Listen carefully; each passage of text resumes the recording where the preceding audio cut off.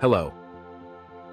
For today's Manifestation Monday, I want to give you a bit of a mind bender to consider. Everything in your life is shaped by your perception. Everything in your life is made of energy.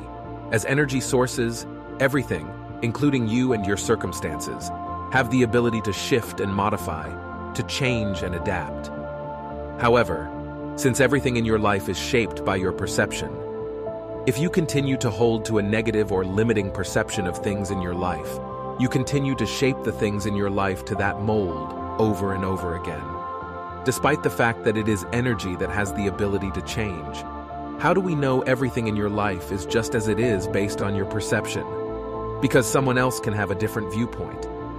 The first time I learned about thoughts not being facts, my mind struggled to accept it.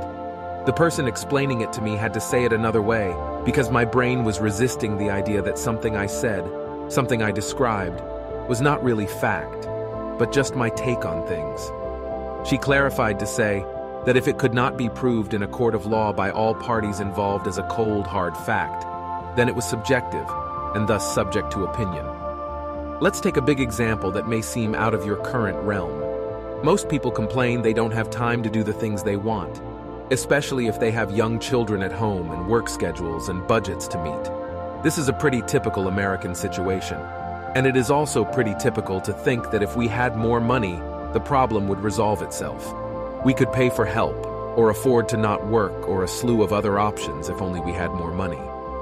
But there was a major power couple in the news lately, a couple both worth multiple millions of dollars, and they cited one of the reasons for their relationship breaking down was that she needed more help from him taking care of the kids. When I heard that, I couldn't relate. Even though I have often felt the same, wanting my husband to do more with the kids, I couldn't relate to her circumstances because she had so much money. I didn't understand why she didn't hire help to fill in the gaps. I had a different take on her circumstances, just like she would have a different view of my issues. Our reality is not fact.